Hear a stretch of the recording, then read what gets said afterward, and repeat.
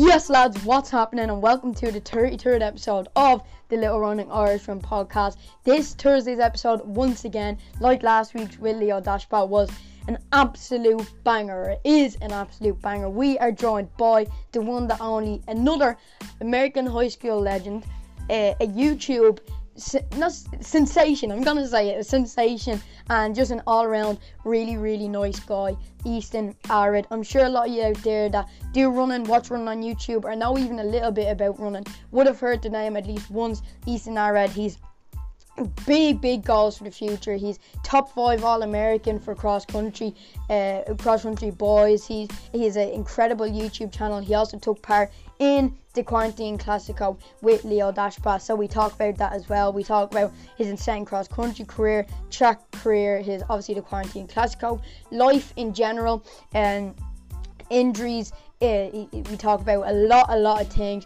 No, it's just an incredible episode. I really can't wait for you guys to hear this one, to listen to it or watch it wherever you are listening or watching this episode. It's a banging episode. I know I say that all the time, but this one holds a bit of a special place to my heart because I've been watching Easton on YouTube for a while now, and I never thought I'd get the chance to actually interview him on a podcast. So yeah, I just appreciate everyone that subscribe or listens to the podcast week in, week out. It just gives me great opportunities like this to talk to I'm just gonna say it, talk to one of my idols, because he's my idol in a running sense because of how good he is as a runner. He's my idol in a YouTube and content creating sense, because it even shows as a running content creator you can get pretty big on any platform. So yeah, great opportunity for me to talk and interview Easton Allred. Is an excellent episode. Can't wait for you guys to listen to it or watch it. Easton, thanks so much for coming on. It was a great episode. Easton is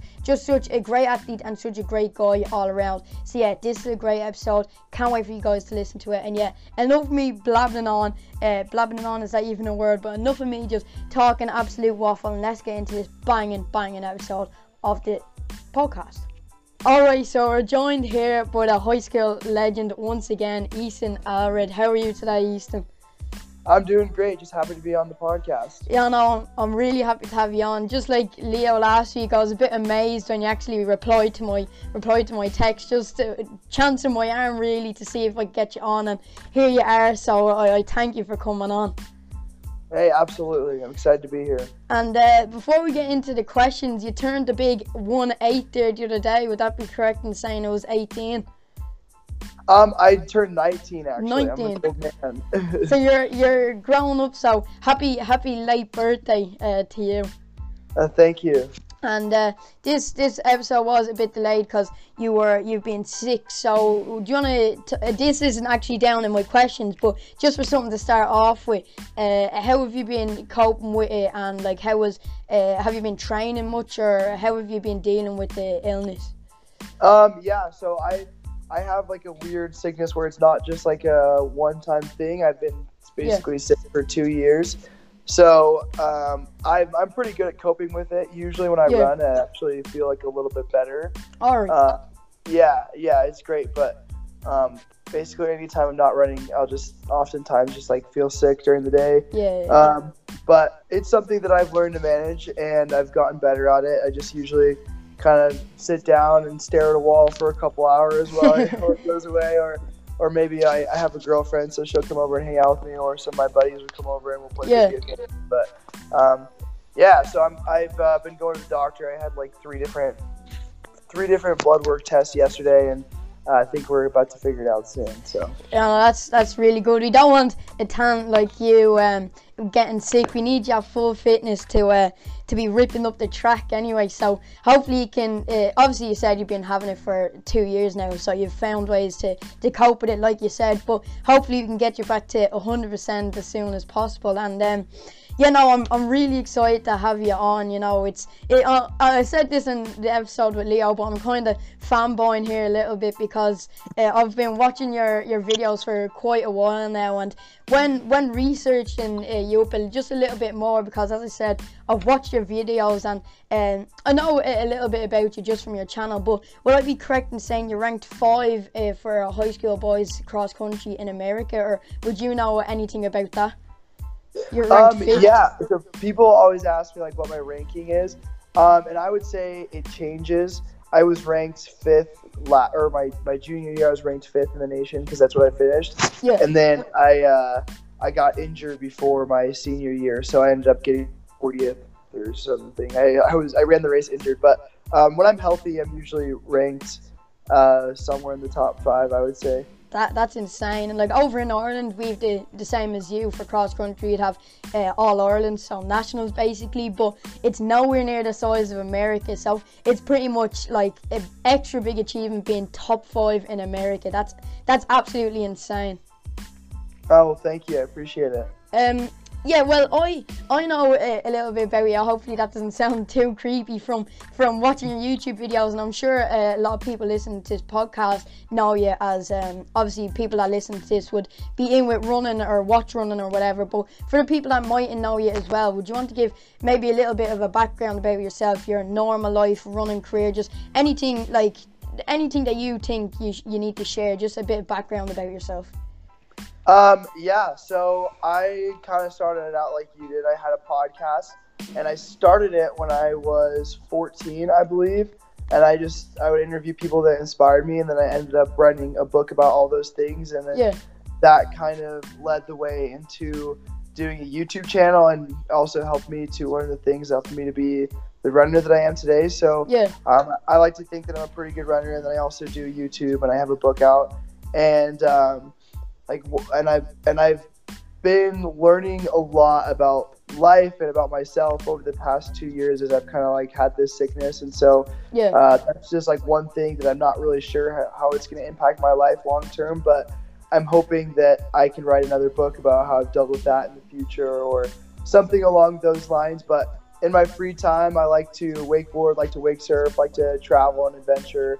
I've been like all around the world, and I love doing it, and I love working on videos. Just anything that I can be growing and learning and having fun, I'm all for. That's so cool, and it's so refreshing hearing someone of your talent, even like having a sickness, and someone of your talent being able to cope with that and overcome it and achieve the things that you've achieved. It's just so refreshing to hear that if you put your mind to anything, you can accomplish it. Hey, there's something I do need to bring up. I think I saw in one of your YouTube videos that you're a Liverpool fan, and I don't know how I feel about that. Oh, really? Yeah, well, I have my Skype here softened in the background, but behind me here, I've loads and loads of Liverpool posters in the background here. I'm a huge fan. Who do you support? Hey, I think you should keep it blurred back there. Keep it blurred. Oh, bars. We're only 5 minutes in, and the bars are coming out. I'm a Spurs fan. Oh, my cousin's a Spurs fan. They're not too bad. How did you feel last year in the Champions League final? That must be a bit bittersweet now on talking to a Liverpool supporter. Oh yeah, that was brutal. Liverpool deserved the win, but yeah, that was pretty brutal. But the two semi-finals, Liverpool, Barcelona, and Spurs, Roma, that has to go down in Champions League history. That was absolutely insane.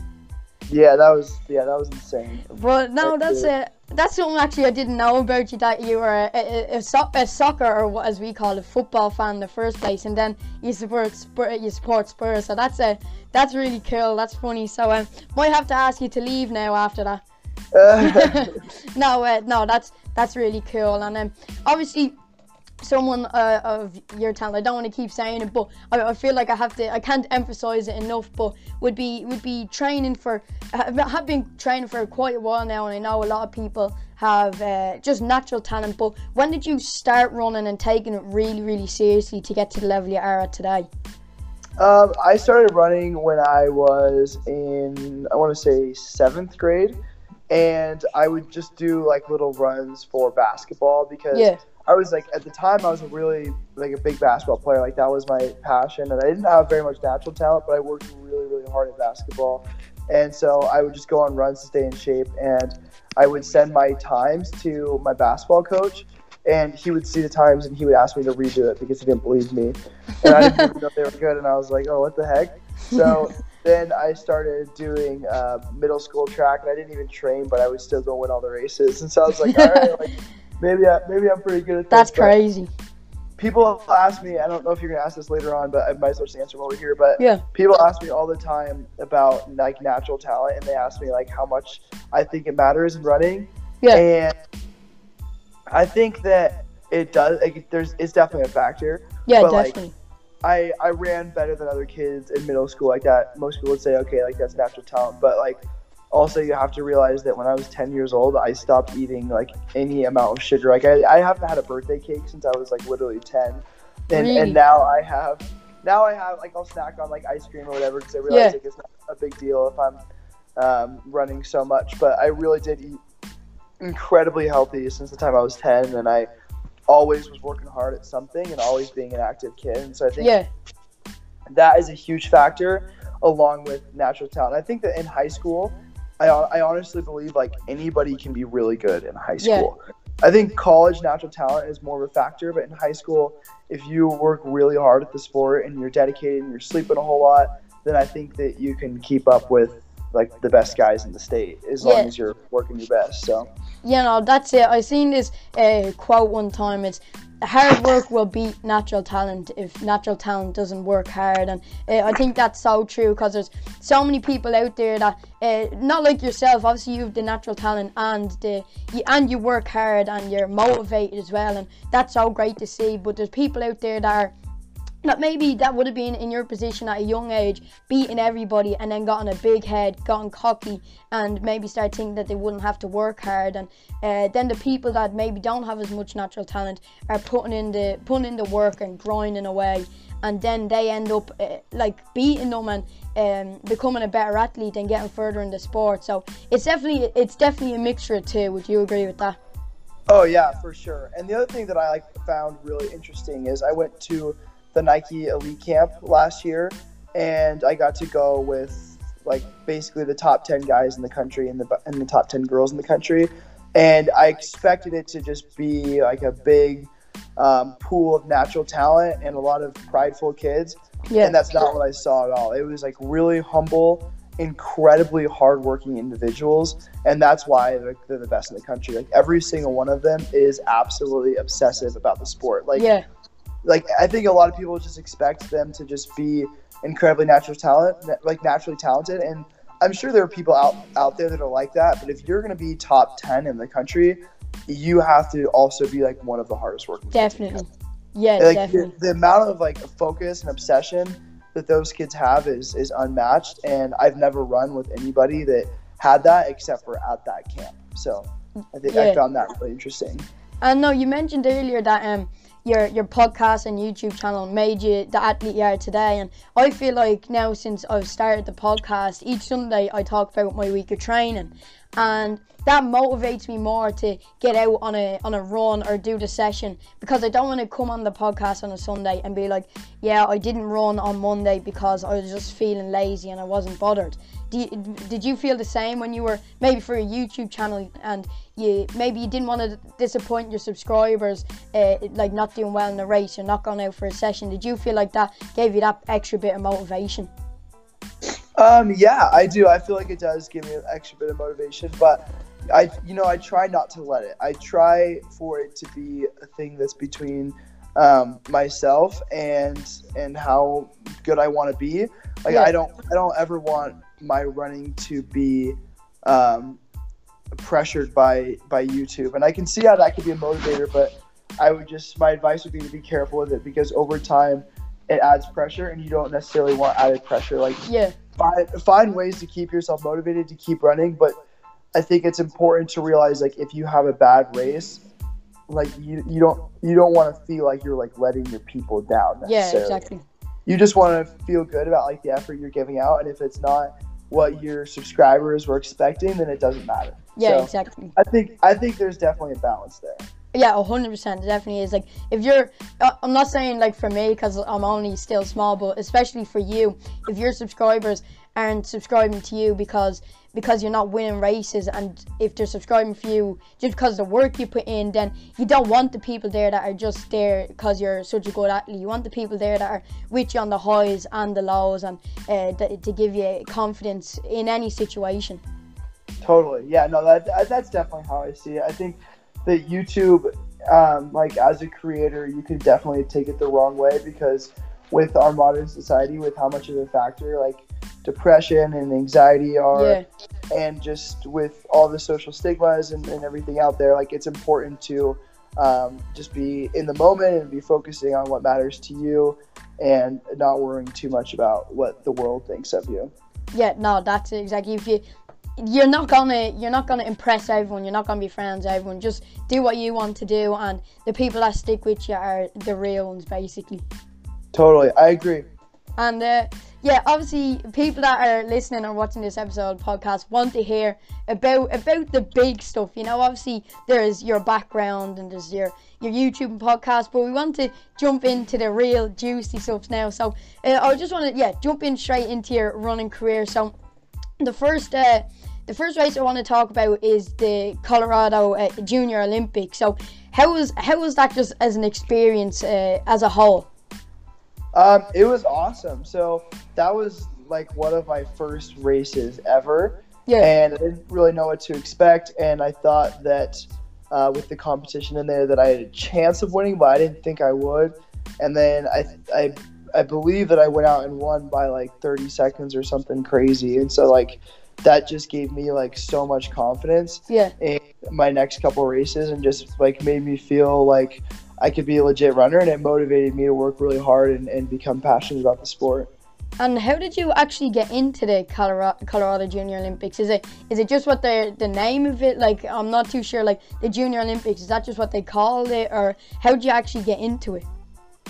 Yeah. So it sounds really big. I wouldn't say it's as big as like most of the races I've done. If anything, it's like a smaller race. But I just knew I knew the head Colorado director for the Junior Olympics, and so she got me into the race. And it wasn't huge, but it was just like a really cool, fun environment. Yeah. And I didn't even go to like the national meets because I didn't feel like it was something that I wanted to do at that point. Yeah, and what event did you run there? Because you said you won by 30 seconds. So just for people listening at home, what event did you actually run at the Junior Olympics? So I ran the 5K. Okay, and what insane time! I'm just gonna put it out there. Even before you mentioned the time, what time did you run?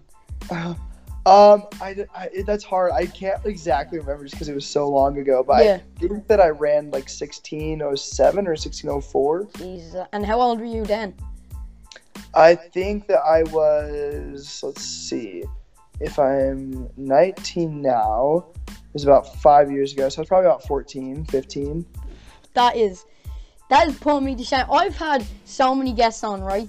And obviously you and Leo are top athletes worldwide now at the moment, but even like athletes inside Ireland that I'd be racing at, not all of them have put me to shame with the PB. So that's given me a bit extra motivation to get out and work a bit harder. But no, that's an absolutely insane time. Well, for the age, obviously you've come a long way since then, and we'll talk about that now in a little bit more. But for your age back then, that is crazy. Thank you, appreciate it. Also, I want to talk about the Cross Southwest Nationals race. So, so basically the same really as the Junior Olympics.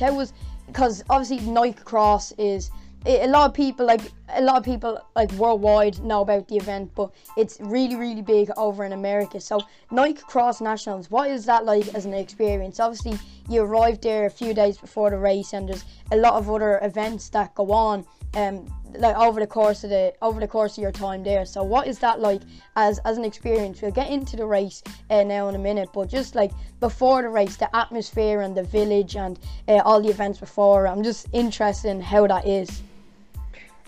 Yeah, it's pretty absurd. The cool thing about that is it's not just a race. Like, it's a total experience, and you get there and everybody is honestly, like, it depends on the year. Like, I've been 3 separate years, and it's different every time just based off of like who's there. But especially like my freshman year and a little bit the other 2 years as well, like you get to the race and everybody is focused. Like very few people are like really trying to socialize and like get to know people. But it's just an environment where everybody's kind of like eyeing the competition. You're like looking around and like you see all these people that you've only seen on articles and like they're famous, and it's pretty cool. And then you go to like the Nike Athletes Lounge, and there's professional athletes there that you look up to, and there's sofas and video games and ping pong, and it's like they treat you like a professional athlete for a couple days, and it's really, really cool. And you just feel like valued, and you feel fast and accomplished. And then you get to the race, and it's like the most tense thing you've ever seen, but it's also a beautiful course. Yeah. And then kind of afterwards, after the race, everybody is like all happy and excited and ready to get to know each other all of a sudden, and they're not on each other anymore. And it's just like a really fun environment after the race. But as time has gone on, and especially like this year, like since I've been at Nike Cross Nationals 3 years in a row, I feel like I kind of got to be one of the trendsetters to like kind of push things to be like what they are. And me and some of the other guys in the class, like Cole Sprout and Connor Olson and some of the other guys, I feel like have created an environment where everybody's actually like trying to get to know each other now. Yeah, that's so cool. Yeah, it's like when you go to those races, like everybody is starting to be like more and more friendly, and it's becoming like a community thing where it's just like you go there, you get inspired by everybody there, and you get to race fast. So it's a really, really cool experience. That's so cool. Like from your first year there, as you said, it was probably tense, and everyone, as you said, eyeing up each other. And now you've made it a bit of a more welcoming place. It's kind of like in school when you come in, like you join a new school, you're real tense and nervous, and that's probably like what it is now when new people for the first year come to Nike Cross. But you've made it a real like homier place and a nicer environment altogether before the race. So that is really cool. Yeah, definitely. And I don't know if it's like that for the younger guys, but I at least know for like my class, like the class of 2020, like we've all gotten to know each other well enough that like we go to those races and like we're all excited to see each other, and like it's like a really fun environment for sure. And just to have everything like decked out in Nike and to get free gear is also pretty cool. Yeah, no, that would probably be, obviously doing well in the race is the main goal, but that on the side is probably one of everyone's favourite parts. Definitely, for sure. So you said you've been there 3 years in a row now. That's an incredible accomplishment. So from your first year and your second year and your third year, what distances did you run? So Nike Cross Nationals, they only run the 5K. So I did that. And which year was your best year out of all of them? Yeah, so my freshman year, I finished one spot off of All-American. Or not my freshman year, my sophomore year, I finished one spot off All-American and got 22nd. And then my third year, my junior year, I finished 5th. And I was really happy with that, because when I finished 5th, it was like, that was when I was first getting sick. And so I'd been sick for like a month, and I didn't know what was going on. And I like had to take 2 weeks off right before the Nationals race. So I was in incredible shape, and then I just stopped training because I was so sick. Yeah. But then I was still able to go and get 5th. So I was really, really excited about that. And that was probably my best year, because my senior year I was sick and injured. So it wasn't my best race. Yeah. But would you say the year that you came 5th was maybe a little bit of a bittersweet situation? Obviously coming 5th is an insane accomplishment, but if you were fully fit on the day and you didn't get sick leading up to it, you could have done better. So is that kind of in the back of your mind, or was in the back of your mind on race day?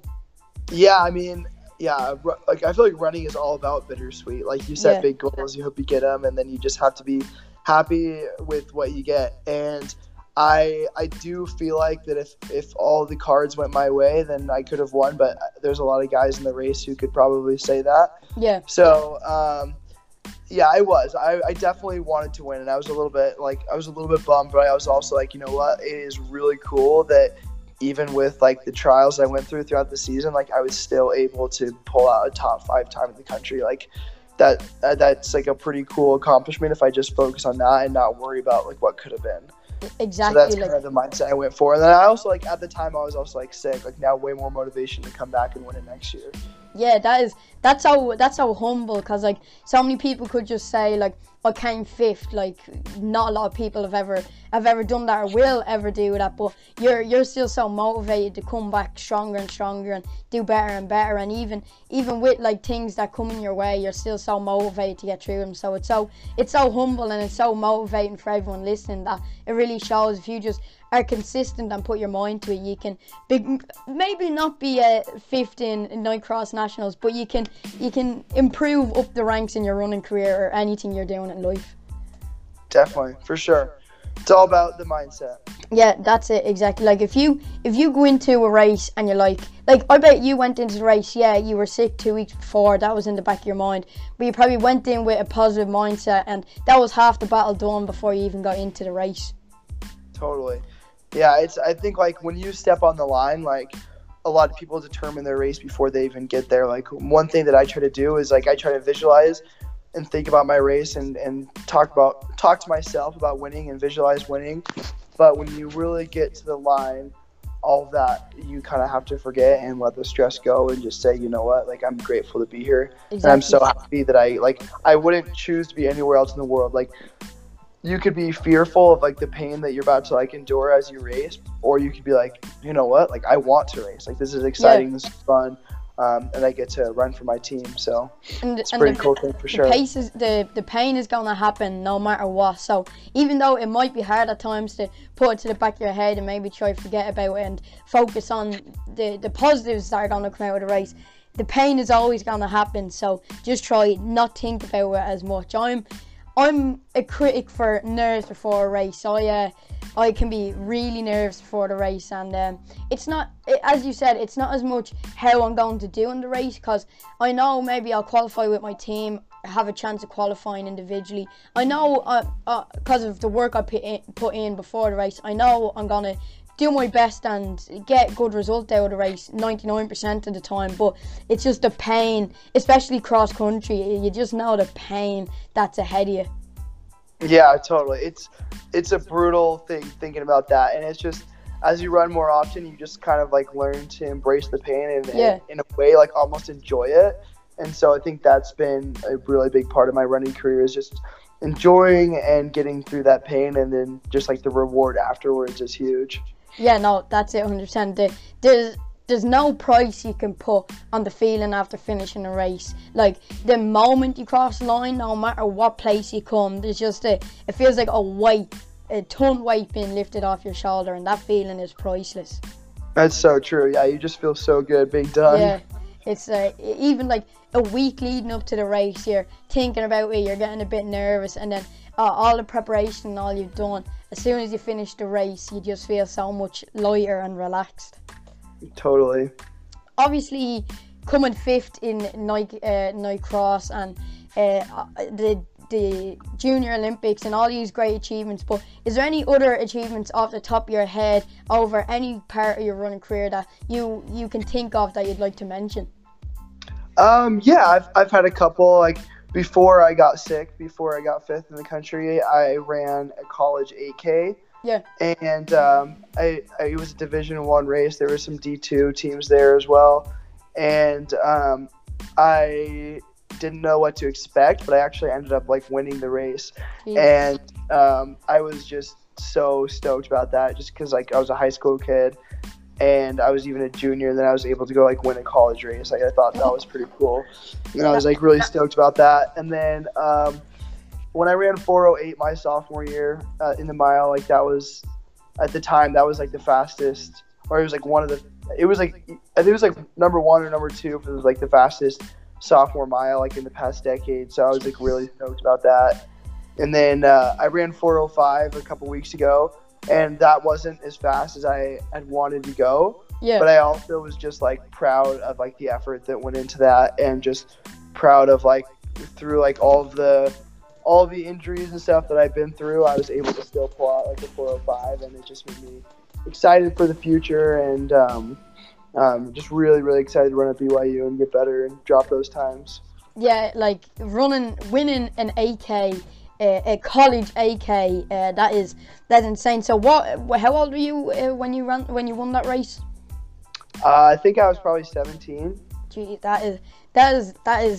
like that. If someone was to do that over here in Ireland, that would be on the news, in the papers, up on every Instagram page. That is incredible. It's running winning a 8K, a college 8K at 17 years of age.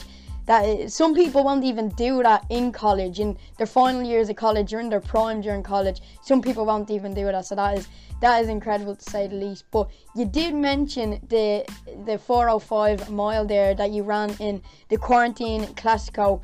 So yeah, obviously I spoke to Leo about that. He obviously had an amazing time there. So how was that as an experience for you? We'll talk about a little bit about the race now in a moment. But obviously with the pandemic, I'm not going to say the C word, but just with the pandemic, preparing for that race, did you have to mix up anything in your training, or how did you prepare for that race?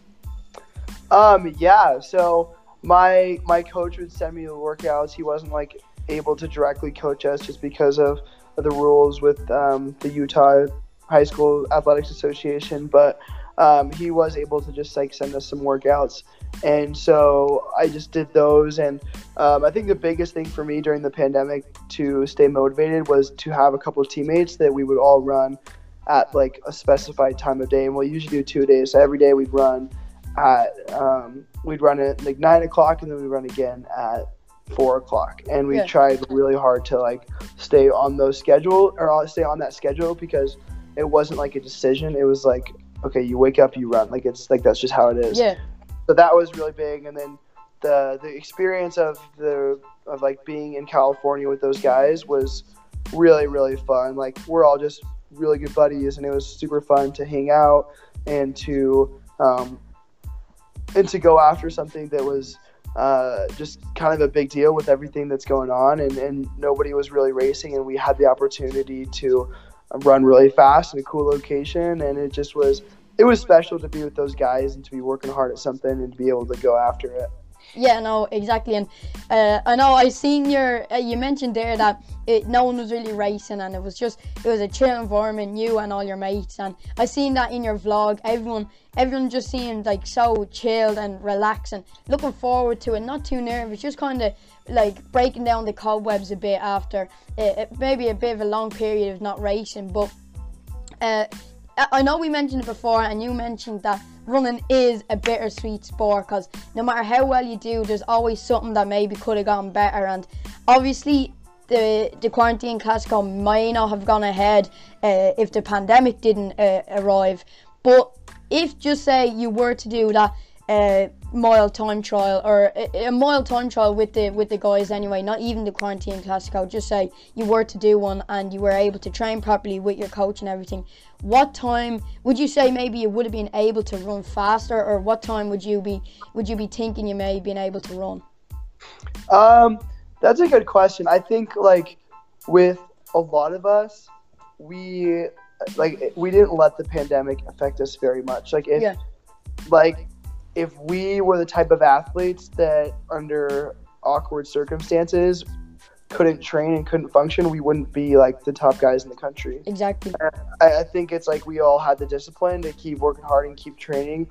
So had we been able to train perfectly without any upsets from the pandemic, I think it still would have been very similar with times. Yeah. Like maybe I could have dropped like a second, but I think that's probably the most, because I think that we were all able to stay really focused and keep training really hard. I think the bigger factor for me was just like injury and getting a slow start back from that standpoint, and then also like the pacing was a little bit weird.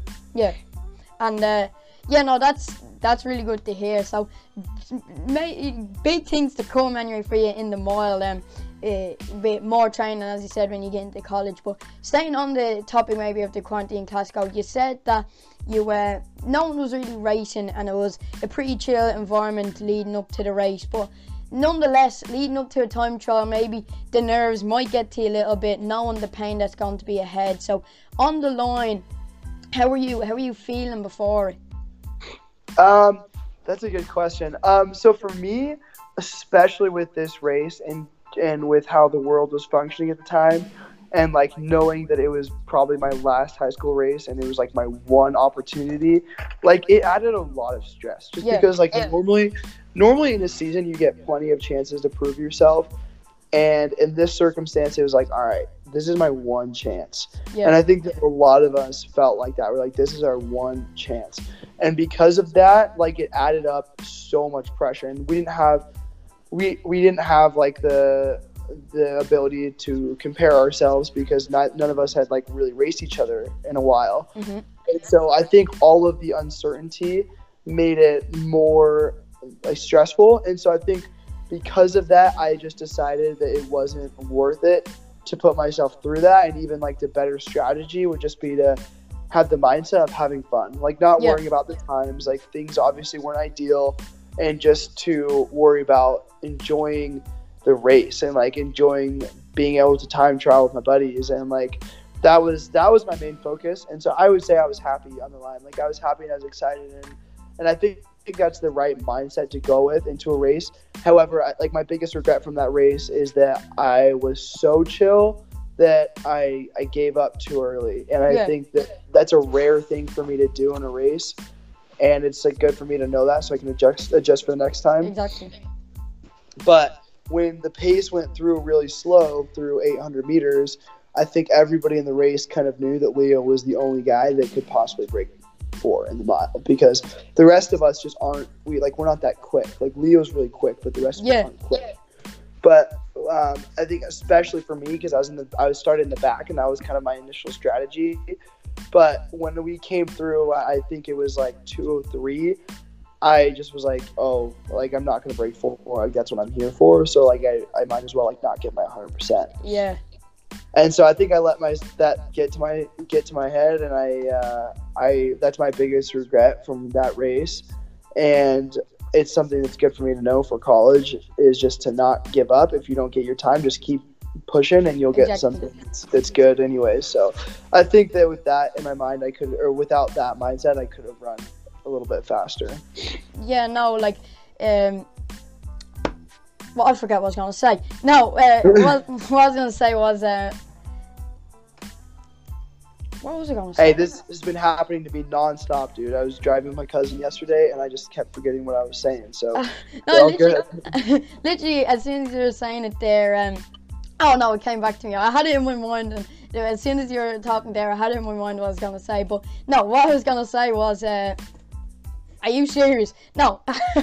What I was going to say was, it's any race you go out and do, you always, no matter win, lose, good time, bad time, you always come back learning something like you did in the quarantine class go. And I know before a race, and obviously you were doing it with your mates, so you kind of had an idea. As you said, you knew Leo was the one that would have broke the 4 minutes. And when any other race you're on the line, you're looking around, you kind of know who's going to be challenging at the top and who's not going to be challenging at the top. So before the race, what did you expect from yourself? Like, what time did you expect to run? Obviously, you ran a very respectable 4:05:57.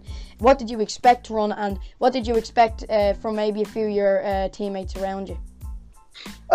Yeah, so I didn't know exactly what to expect, but I knew for myself that it wasn't gonna be slower than 4:05. Like, I talked to my buddy on the phone, and I was like, I don't know what I'm gonna run, but it's not gonna be slower than 4:05. Yeah. And I ran 4:05, so maybe I shouldn't have said that, but but I also think I could have gone faster. And so I thought that I was going to be somewhere between. I honestly, like, with my workouts, I thought there was a very slim chance I was going to break 4. I thought it was maybe possible, but I was like, in my head, I was like, all right, I'm running somewhere between 3:59 and 4:05. Yeah. And then with the rest of the guys, I knew their potential because I've raced with Thomas Boyden a little bit recently, and I've raced with Cole, and I've raced with Leo, and I know how fast those guys are. Yeah. So I thought that what was probably going to happen is I thought that Leo would break 4. I thought that Cole would break 4, and I thought that Thomas would be right there. But at the end of the day, like, it didn't go all of our way. Yeah. And I'm so happy that Leo was able to pull it out, and it just was a really impressive feat to do that with that pacing too. Yeah, no, it was an incredible race. On the topic of Cole Sprout, he was on the Total Run Productions podcast. I mentioned this in Leo's episode, and that really actually, I'm not gonna lie, I didn't know too much about I knew that it was happening, but I didn't know too much about the Quarantine Classico before I listened to that podcast. So it was really good and informative episode. And when I was watching the race, when I went up on Total Running Productions YouTube, I was kind of keeping my eye on you because I knew you from YouTube, and I wanted to see you do well and hopefully break 4. And I was keeping my eye on Cole Sprout, and then I seen Leo make the move with 250 meters to go, and I was like, hold on a second, who's this guy coming around into the final 200 meters and finished the race in what, like a 3:59:57, somewhere around there that is. And I was like, oh my god, like I'm not even gonna lie, didn't know Leo. Well, I knew a little bit about him obviously through Instagram and races he's ran, videos that come up, but I didn't know too much about him before the race. So I definitely learned a lot about everyone in the race. I learned a lot about everyone during the course of the race. Yeah, it was incredible. Like, I've never seen anybody kick that hard in a mile. Like, I think his last 800 was like 155 or something crazy like that. That is crazy. And when you seen Leo go, did you get like what were you feeling basically when you seen Leo make the move with 250 to go? I was so happy because I didn't think anybody would break it, and I think it would have been a little bit disappointing. Yeah. If nobody broke it, and during the race when we hit those splits, I was like, I don't think anybody's gonna break it. But then when I saw Leo with like that insane kick, I was like, maybe he'll get it, and it was like, it made me so happy for him. And then obviously, like, when he finished the race, like, just seeing his time, I was stoked. And then he puked everywhere, and then he turned, he was like, Easton, look, it's chicken and rice. And I thought that was pretty funny. No, that must have been an incredible event to be even just a part of. Never mind running a 4:05 mile at the age of 18, just being a part of the event as a whole. That must have been incredible. Definitely, yeah, it was way cool. And obviously, that being an incredible track achievement, as we mentioned, you're ranked 5th. Well, as we know right now, you're ranked 5th for high school boys for cross country. But off the top of your head, are any great track memories or wins that you can think of? Is there any that you'd like to mention? Let's see. I think we've covered them all. I mean, I've been fortunate to have a lot of good races and a lot of bad races, but I think those are probably the main ones. Yeah, no, that's like, when you say the main ones, it's not like someone's main ones are like, oh yeah, I ran a good time, ran this year. 5th in America for cross country. You're a 4:05 miler, and you've been to Nike Cross 3 years in a row. So that's a bit of it, and obviously a lot more to come. But for the age of 19, that's a pretty incredible running career. Thank you. And on the topic of more to come in the future, that is, most of that is going to happen in college. So what is college looking like for you? Yeah, so I'm getting a little bit of a slow start. I was playing soccer in my brother-in-law's basement and ended up basically kicking a wall. And so I'm just waiting for my foot to heal up on me. And then in the meantime, I'm doing some cross training. But I'm getting really excited for the BYU fall cross-country season, assuming it happens. And I just can't wait to be a part of that team and to be with such incredible runners. And then with track too. I'm really excited to transition to a sport in college where everybody's just working their butt off, and it just seems like a really cool environment. Yeah, and obviously your mates say you ran the Quarantine Classic with Nico and Cole Sprout and all our top athletes, but would you say maybe from your training up to this point, you maybe been the top dog as such? So will it be a bit of a change or something to adapt to when you get to college and you mightn't be up the top straight away and you have to do a bit extra work, or are you looking forward to that? Yeah, I think it's definitely going to be a challenge. Like, I'm used to being one of the top guys, and especially like on my team, I'm used to leading all the workouts, so it's going to be different for sure. But I'm excited to learn from Connor Mance and Casey Klinger and all the guys on the team and kind of get my butt kicked for a little while. I'm excited for that. Now that will definitely, would you say, make you a better athlete overall? Definitely, and it'll be humbling to learn from them, and just seeing all the things they do to make themselves faster will help me to learn a lot. And from a academic side of college, what are you planning on studying? I haven't decided yet. Probably something in business, but I do have almost 2 years of college done already, just because I took a lot of college classes in high school. Yeah. But I'll probably major in something business related.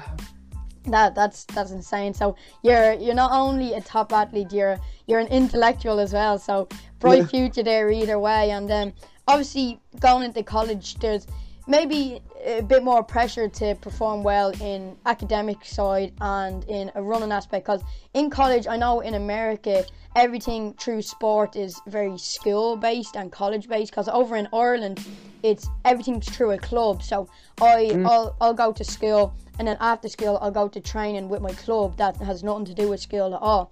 But I know over in America it's slightly different. Everything's through the school and through the college. So do you think, are you a bit nervous for maybe a bit more pressure going into college for maybe balancing academic side and the running side? I'm not really nervous. Like I look forward to the challenge. I like being really busy, and I think I'm going to be a very busy guy.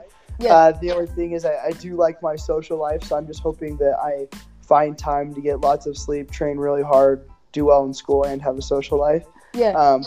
But like, I'm not the type of college kid that likes to go out and be up till 3 a.m. every morning. Yeah. I like to be productive and working hard, and I'm excited that I'll have that opportunity. Yeah, no, obviously, it'll be great, and obviously I'm not your age, but I'm the same. I'm not one to be going out really to parties or anything, because I just feel like if I was to do that, then I don't have a good session or I don't have a good race. Everything will just lead back to that, and I'll just feel really disappointed.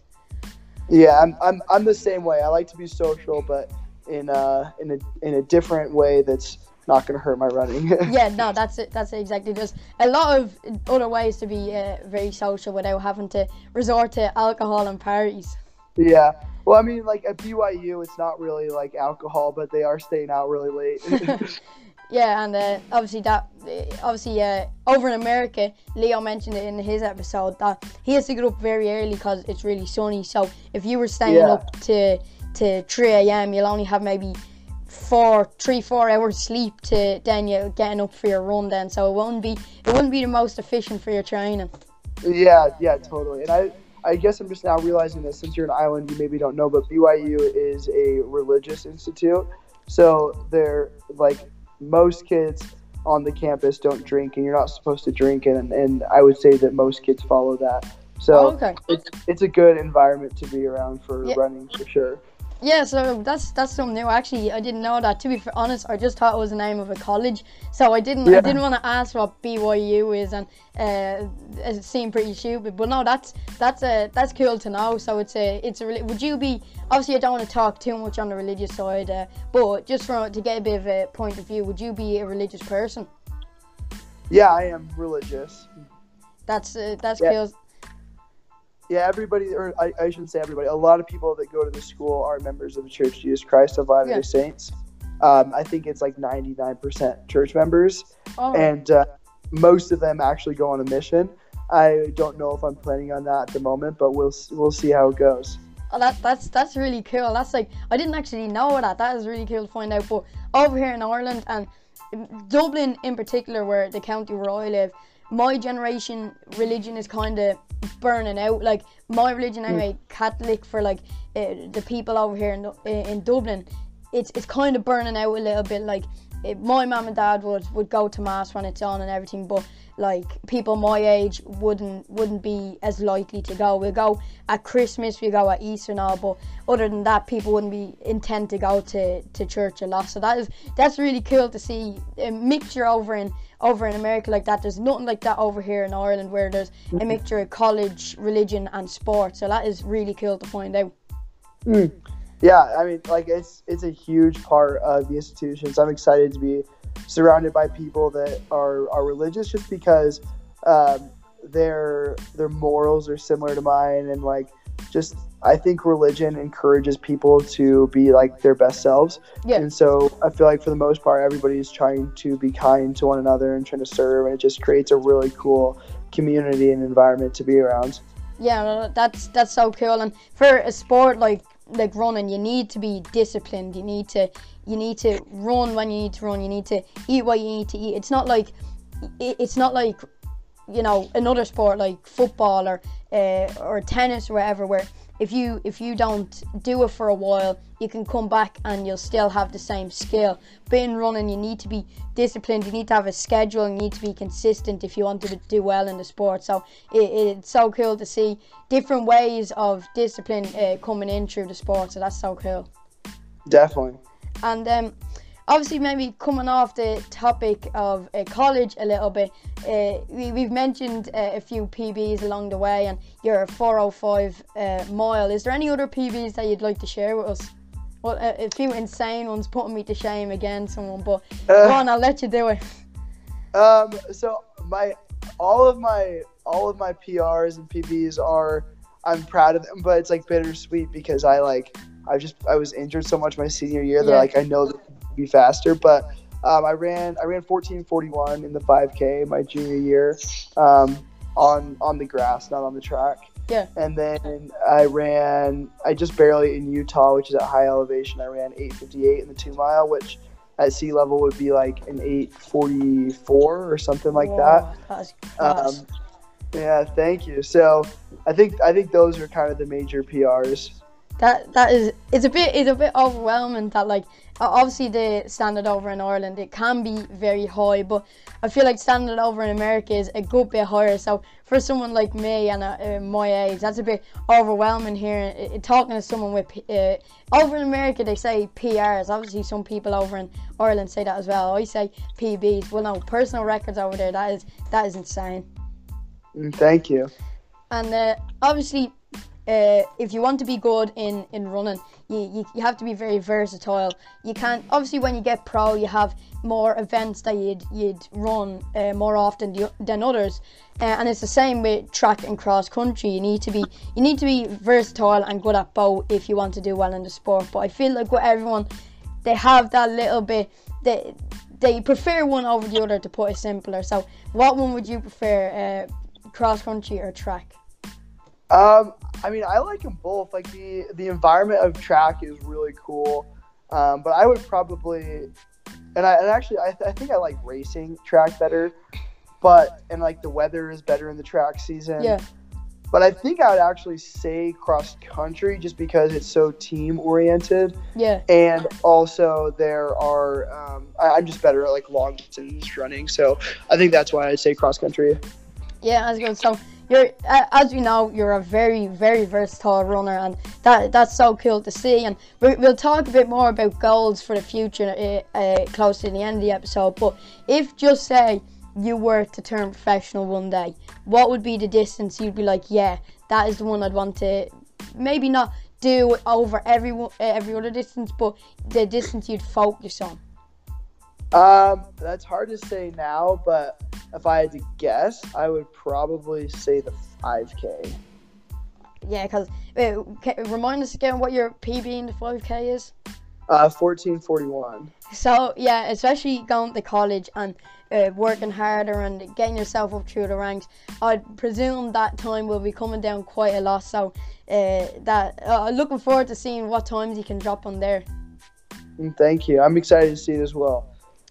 And obviously injuries, as we've mentioned numerous times over the course of the episode, injuries and obviously illnesses, not just for you, for every athlete out there, can play a big part in race and training, and it most certainly has for you leading up to races. Even though the incredible times you have, maybe some of them could be a bit faster if you didn't get sick or injured leading up to a race. And maybe in the middle of a season or at the start of a season, maybe where leading in from cross country to track, you're getting into track training, upping the mileage, getting ready for races, and then all of a sudden, boom, you're injured or you're sick. So do you have any tips really for anyone how to stay mentally and physically strong over an illness or injury period? Yeah, I think that's huge. Like everybody has to struggle with that at one point if you're going to be a runner.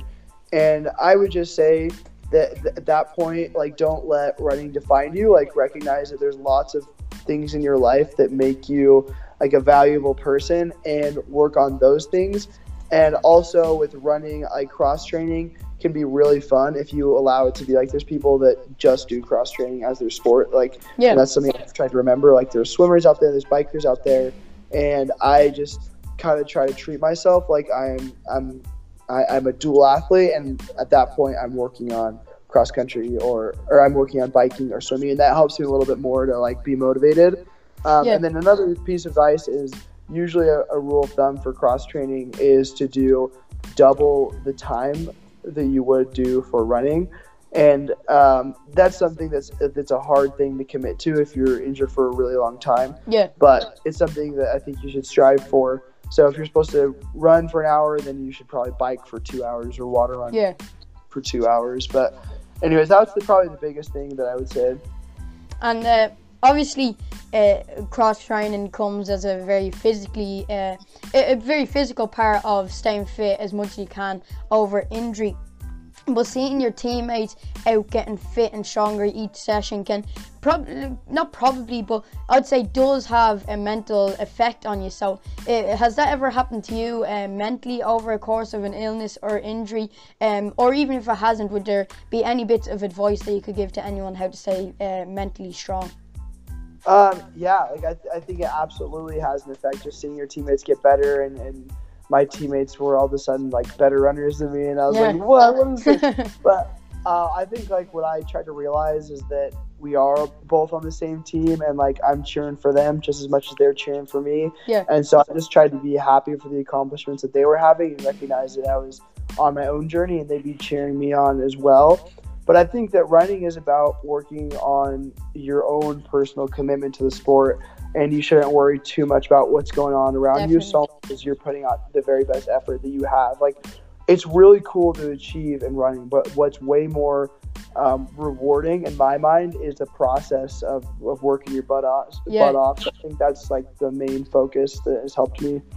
And just like obviously being with your teammates can, even if they're training and you're not, just being at the training sessions and just being with them can, and like with family and friends, like just being with people that you love can really give you a boost to stay mentally strong and motivated. Obviously seeing your teammates training and getting better can also give you a motivation boost to try, obviously not rush the process of getting back into training, but try your best to keep as fit as you can. Totally, for sure. Yeah, so you have definitely a lot of experience in that aspect. So I'll leave your Instagram down in the description. Maybe you've 13,000 followers over on Instagram, so it might make much of a difference. But anyone listening, if hopefully this isn't putting too much pressure on you, but if you have any questions about injuries or illnesses over course training, if they can just shoot you a text and maybe you can help them out as much as you can. Definitely. Yeah. Sure. So moving off maybe the more sad aspects of running, there's you document your running career quite a lot, and you have a big fan base over many platforms. You have you've Instagram, which I mentioned. You have over 13,000 followers.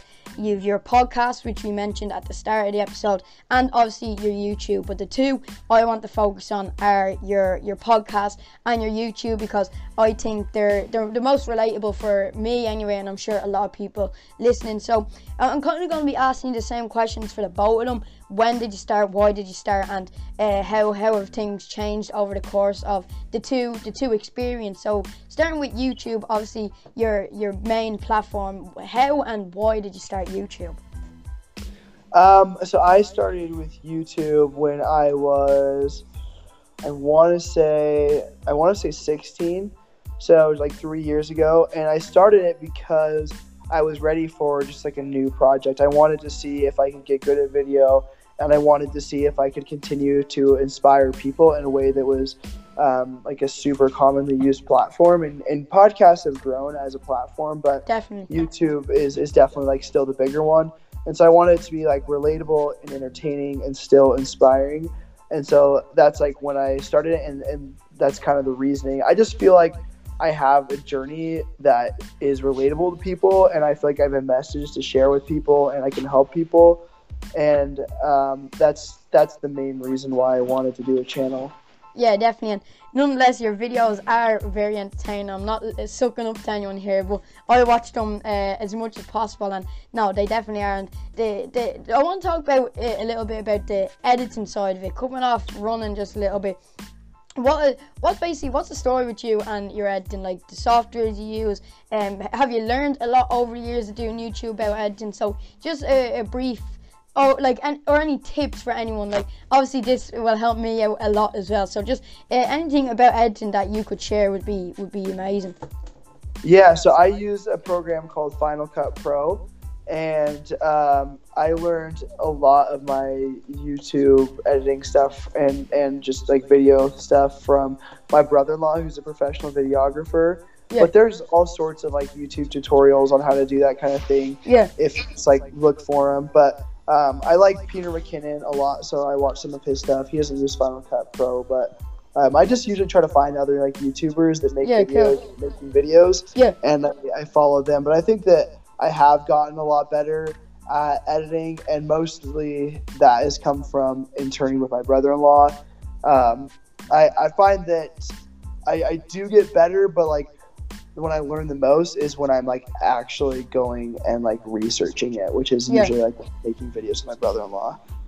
Yeah, that's really cool. Obviously, editing can make or break your channel taking off as such. And on the topic of channels taking off, when did your channel really start taking off and you started seeing the subscribers build up and up and up?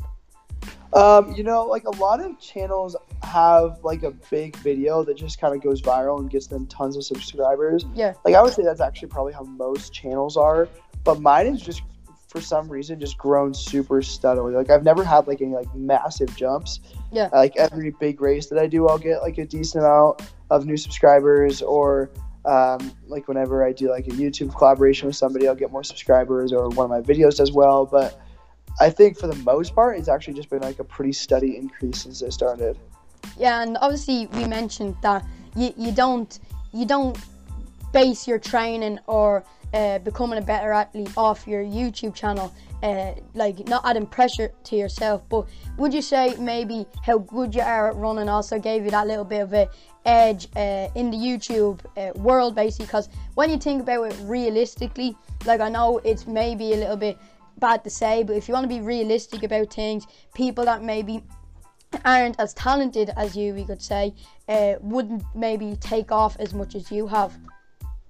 I think that's definitely true. Like I think that me being good at running has made me applicable on YouTube, and a lot of people like start YouTube channels like thinking that they're going to go viral, but the problem about like YouTube is it's not luck. Like you have to have a reason why your channel should get views rather than somebody else's. So if you're just doing the same thing that everybody else is doing, like it's not going to do super well. So I think for me it was just something that made my channel unique and it made it interesting to people. Yeah. But I do think that if somebody like wanted to start a YouTube channel and they worked harder at it than I would, that's just how it is. Like they would have to work harder at their like video editing skills, and the videos would have to be more interesting than mine from like a cinematography perspective, or like a comedy perspective, or just something that was outside of running. Like they couldn't, like I'm more valid when I give running advice because I have run well. Yeah. And so I think in that particular topic,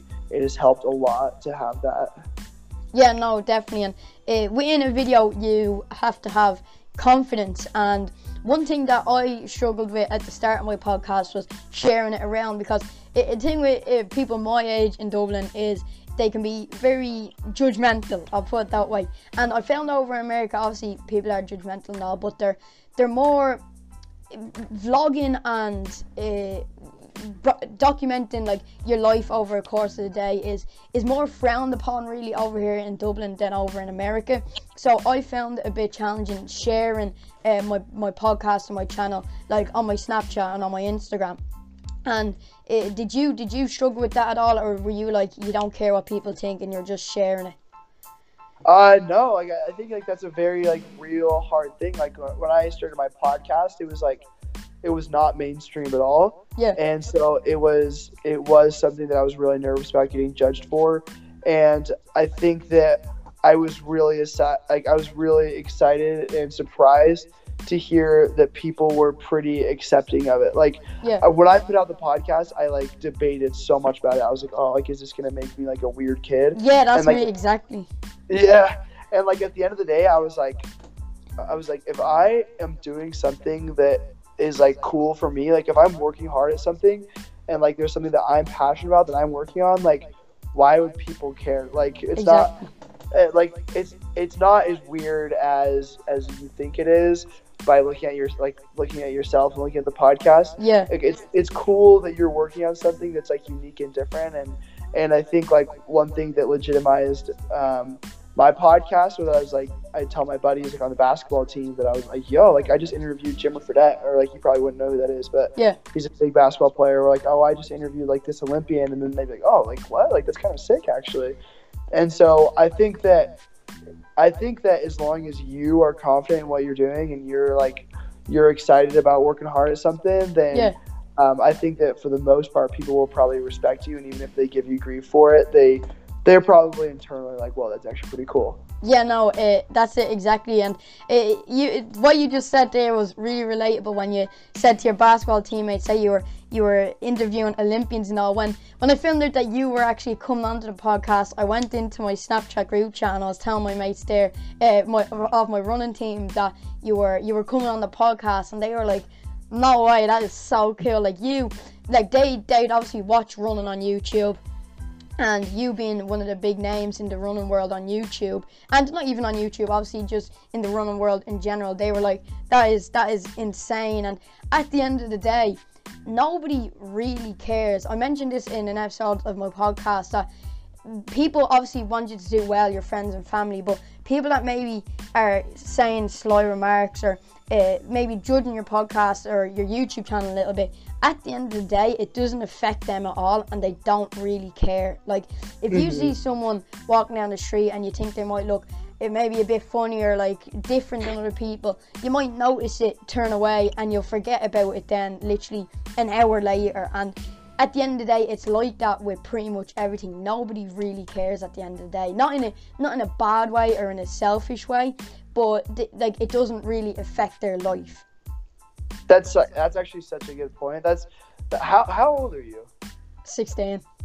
That's crazy. Like how cool of a perspective you have at 16. That's awesome. Thank you. But there's something in like psychology called like the spotlight effect, like where it's like if you have a zit, like you can feel it, and it's like the one thing that you're thinking about all day, and you think that everyone's noticing, like disgusted, and like they like think differently of you and just like think you're a weird kid, and it's like, well, like, okay, maybe you have a zit, but it's like not that big of a deal. Like no one like really cares. Like they might notice it, but it's not like they're thinking about it all day like you are. And it's like that's kind of how it is with running. And even like another like twist on that perspective is that with like how like you being nervous about how fast you're running and stuff, it's like people look forward to cheering you on and people will get excited with you.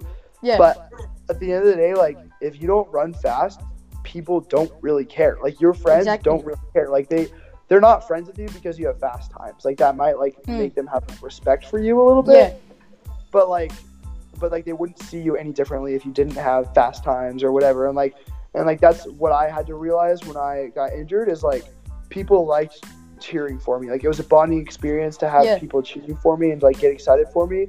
But that's literally the only reason why they care about the times I run. Like there's nothing more to it. No, that's it exactly. And it obviously being injured is obviously a really bad thing. But as you just said, your mates aren't mates with you because of how well you do in running or any sport. And also being injured can also, a positive that can come out of it is if someone stops talking to you or loses respect for you, if you're not running or running as well as you used to be, then it's probably better at the end of the day that they did lose that respect for you, and you don't have to deal with them, and that like negative energy is out of your life, you know.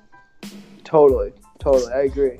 So for anyone out there that is maybe wanting to start up a YouTube channel, and the thing is, people might be thinking, yeah, you guys started up YouTube channels and podcasts, and that's sport, and that's something that people are like really into sport. Sport is such a big thing.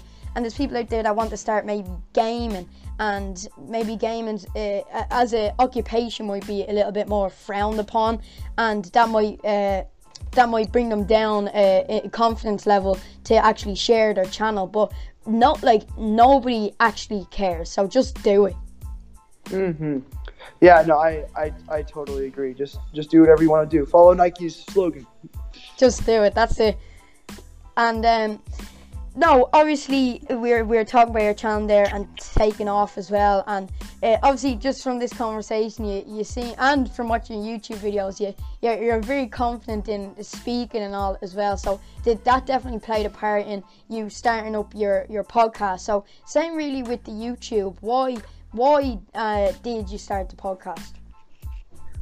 Yeah, so I started the podcast because I wanted to learn. Like, I did homeschool for a little bit when I was in middle school, and I had a little bit of extra time, and I was like, okay, like, how can I become my very best self with this extra time that I have? Yeah. And I believe in mentors. I believe in, like, learning from other people, and I was like, how can I learn from all of these incredible people that I have around me and that I know, and, like what makes successful people different? Like, why are they successful? Like, that was my biggest question, and I wanted that answered. And so I started the podcast so that I could meet cool new people and I could learn that, and then I could have a big a cool new project. And then B, I wanted to share it. Like, I wanted to help other people be inspired from the things that I was learning. Yeah, no, that's really cool, and I can relate to that a lot, because I started this podcast over the course of the pandemic. So obviously I had a lot of spare time, so that is why I decided to start it. And even having big names like you and Leo on, I've learned so much about running and not how to get better, but what it takes really to get to the level you're at. And even people that I've had on that I race against, like, just little things that you pick up on, you learn, even without even thinking about it, you learn so much. Yeah, the people around you, like Jim Rose quoted, like, you are the average of the 5 people you spend the most time with. Like, that's so true. Yeah. And that's like one reason I like podcasting, is like I want to spend more time with people that are like really cool, and I want to be more like them. Yeah, no, that's it, exactly. And it gives me opportunities like this to talk to such a big name in the run world like you. So it's brought me, even though I've only started a few months, it's brought me many different opportunities. I've had a sponsor, I've been able to talk to you and Leo, so it's been pretty incredible so far. And and like with you and your YouTube and your podcast, it's only the beginning, really. Definitely. Hey, I've got to go in a couple minutes. Do you have any like big last questions for me before I head out? No, that's pretty much it. Maybe just goals for the future. If you just want to give a quick overview of what you're looking forward to for the future. Obviously college, and the big goal, obviously becoming professional, if that is a goal for you. So yeah, just really quickly, goals for the future. Definitely, yeah. So I think with all goals, they have to come with a grain of salt, knowing that things may not go your way, and exactly. if a global pandemic comes and throws them off, you have to be able to adjust. But for me right now, I would love to be one of the top 5 guys on the BYU cross country team, who probably is one of the top 2 teams in the country this year. Yeah.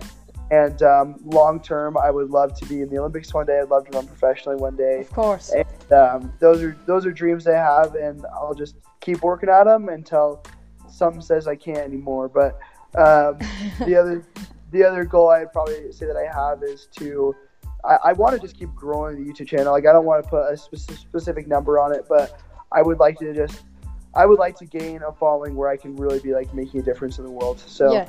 That's kind of what I'm shooting for. No, that is so cool. Obviously, every runner, well, most runners out there, main goal is coming to the Olympics, and someone of your talent at your age definitely is a goal to shoot for. So definitely everyone subscribe to Easton Allred's YouTube channel. It's an insane one to follow along on his YouTube journey. I'll leave a link to it down in the description and the podcast cards. Definitely go over and subscribe. Hopefully this helps out your channel. Even 1 subscriber, that would be a successful mission for me anyway. But no, thanks so much, Easton, for coming on. This is like with Leo, I'm kind of fanboying here a little bit with someone of your basically persona on the podcast. It's really cool. Well, thank you. Hey, and if any of you guys watch and subscribe to the YouTube channel, comment that the Little Running Irishman podcast sent you. Yeah, no, definitely do that. Go, if you're watching any of Easton's videos from this podcast, say the Little Running Irishman sent you, and no, that'd be really cool. Make sure to keep me updated on that if anyone does comment. So yeah, no, sweet, great. I will. Well, thanks for having me on. Yeah, no, thanks for coming on. It was incredible having you on, and hope everyone at home enjoyed listening or watching this episode. If you did, like, subscribe. As I said, all Easton's socials are down in the description. Thanks for coming on, Easton. Thanks everyone for watching and listening. Yeah, see you all next time. Bye.